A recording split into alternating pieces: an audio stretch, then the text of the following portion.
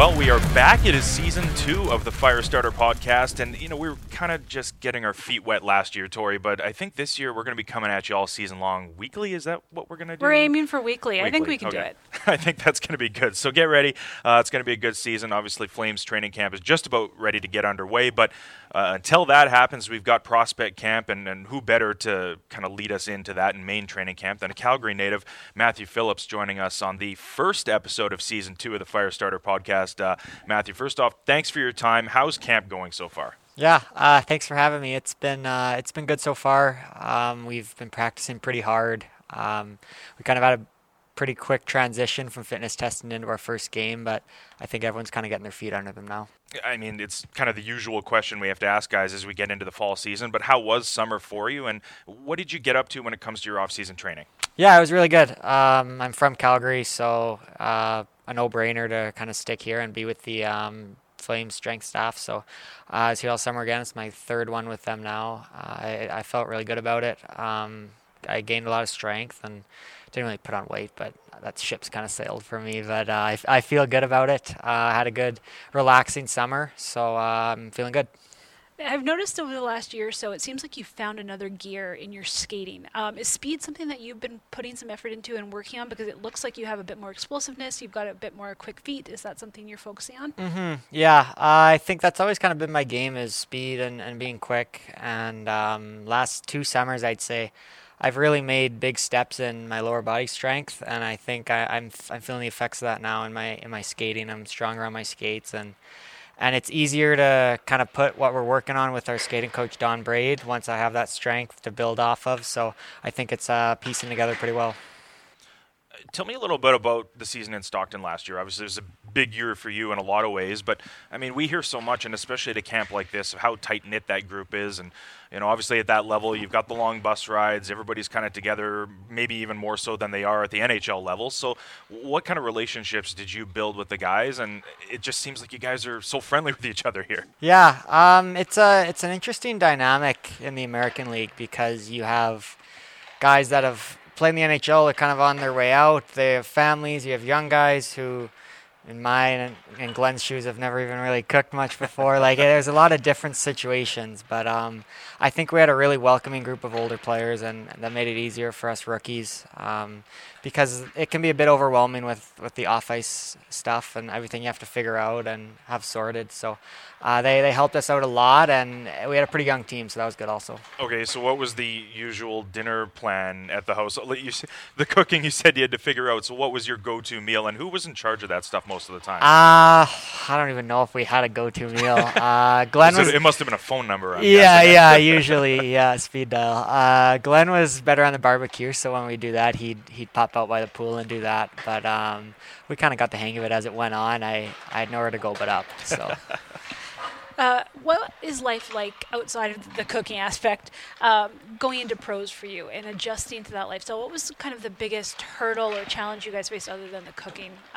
There's a lot coming at you at once, from billet to becoming adults. So what was that like? Yeah, there's just a lot more responsibility, and I think you need to be more aware of how you're handling yourself off the ice, like sleep-wise and planning ahead. Kind of when we go on road trips and all this, and you get home and say you have 3 days and you have a game in between those and you have something to take care of kind of bill-wise or anything like that, it can be a lot. So I think the quicker that you can get all that organized, then that can go away and your mind can be focused on hockey when it needs to be.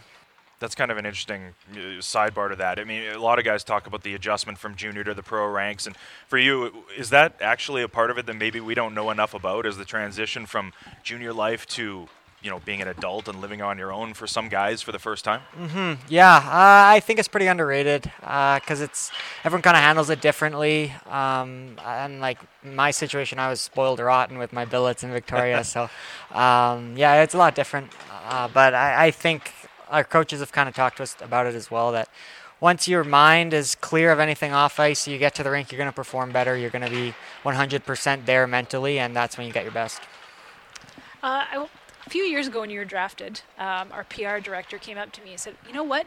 I know Matthew's grandpa. I know him. He lives in St. John's. I go back a long time with him. Can you just explain how your grandpa managed to somehow call that you were going to be drafted by the Flames and that story behind that?" Yeah, my pop is He's amazing.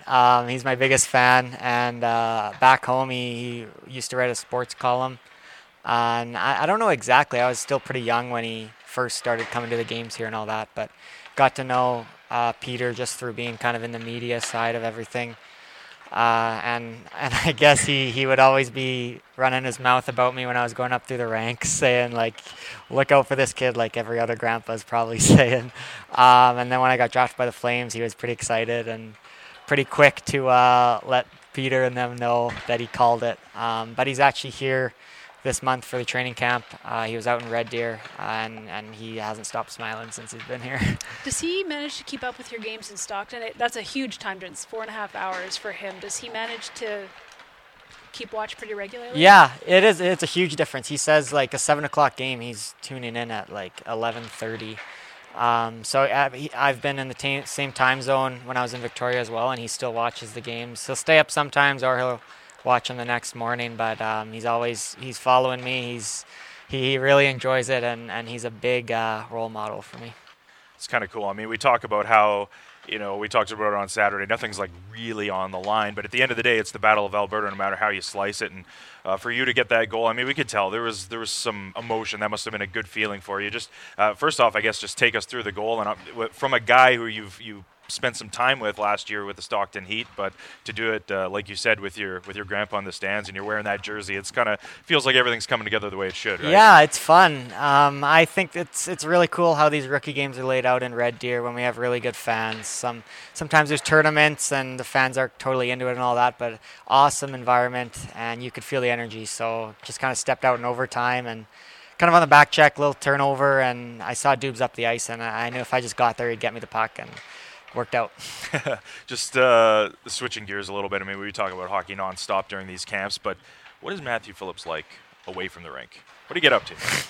What do I get up to?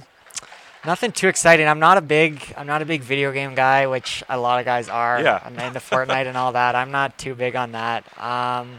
Pretty reserved. I mean, in the summertime, I like to go golfing a lot. I did that a lot this summer.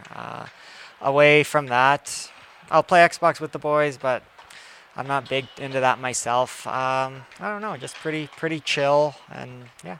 Well, how's the golf game? It's getting there. Yeah, I got new clubs, so it's work in progress. Do you have a favorite course around Calgary? Good question. I have a few. I played out at River Spirit a lot this summer. It was near my place. And then outside of the city, went to like Kananaskis and Bragg Creek. There's some pretty cool courses. Pretty picturesque. Yeah, exactly. It's pretty awesome that you guys do get the time to do that during the summertime. But I mean, we talk about it all the time. It feels like there's really no off season nowadays, right? You maybe take a couple of weeks off, but you're still in the gym pretty much every day and on the ice quickly into the summertime. But you said you were working on your skating this summer. What types of drills maybe were you working on specifically that maybe have been different from past years? Mm-hmm. Yeah, so Dawn Braid would come in, I think it was about once a month for 4 days, and we'd be with her in groups of like 2 or 3. And she'd also come down to Stockton during the year as well. So that was kind of throughout the summer. You'd get on the ice with her, and it's really individualized, and she's really good with kind of paying attention to what's getting better and what she needs to keep kind of adjusting with your skating. So it's coming along, and this is my 4th summer now with her. So that's when you really start to see those gains, is when you've kind of progressed with the same coach. So I think it's really helpful and fortunate that she's been with the Flames for this long through my development, because it's been big. Yeah, it's interesting you say you start to see the gains after a couple of years. I was going to say, because you've essentially been skating probably the same way for most of your life. Do you notice when you step on the ice for the first time, maybe in game action after doing that training, the difference that you've seen? Yeah, you kind of nailed it. Like everyone skates different, but how they skate comes natural to them. So it's hard to tell everyone to skate not a certain way, but like similar kind of mechanics to it. But yeah, I think in the middle of the summer, you don't always notice that you're getting better, you're getting stronger. But I think when you get out in full practices and stuff like that, and you can feel the gains, and it's encouraging. And just last question here for you, Matthew, before we let you go. I want to talk about the competition at camp. We see it every year. Seems like there's a high level of competition, as there always is. But you've got guys, especially at this prospect camp, there's young guys, there's some older guys, you got college guys, yourself going into your second year pro. What has it been like this year compared to past years, and how does that competition stack up? Does that make you a better player going into main camp? Yeah, I think in the rookie camps, there's guys in different situations. You can usually tell the guys that have been around and maybe played a year pro, like just a little more comfortable. But the competition's been really good. Everyone's got a lot of energy, and it's been solid. And personally, I just feel a lot more calm this year, more confident in myself. And it helps as well being with the Stockton coaches for the rookie camp because they're such personable guys. So it kind of takes a bit of the nerves off, and I think that's really good for the young guys. Awesome, Matthew. Thank you so much for your time. It's we know it's a busy time. You've got a bus to catch too, so we'll let you go. But thank you again. Good luck as main camp continues here and getting ready for your second pro season, which is obviously very exciting. And for Flames fans everywhere, stick around because we're coming at you next week when the Flames training camp will be in full swing. The NHL preseason will just be getting going, so stay tuned to the Firestarter podcast.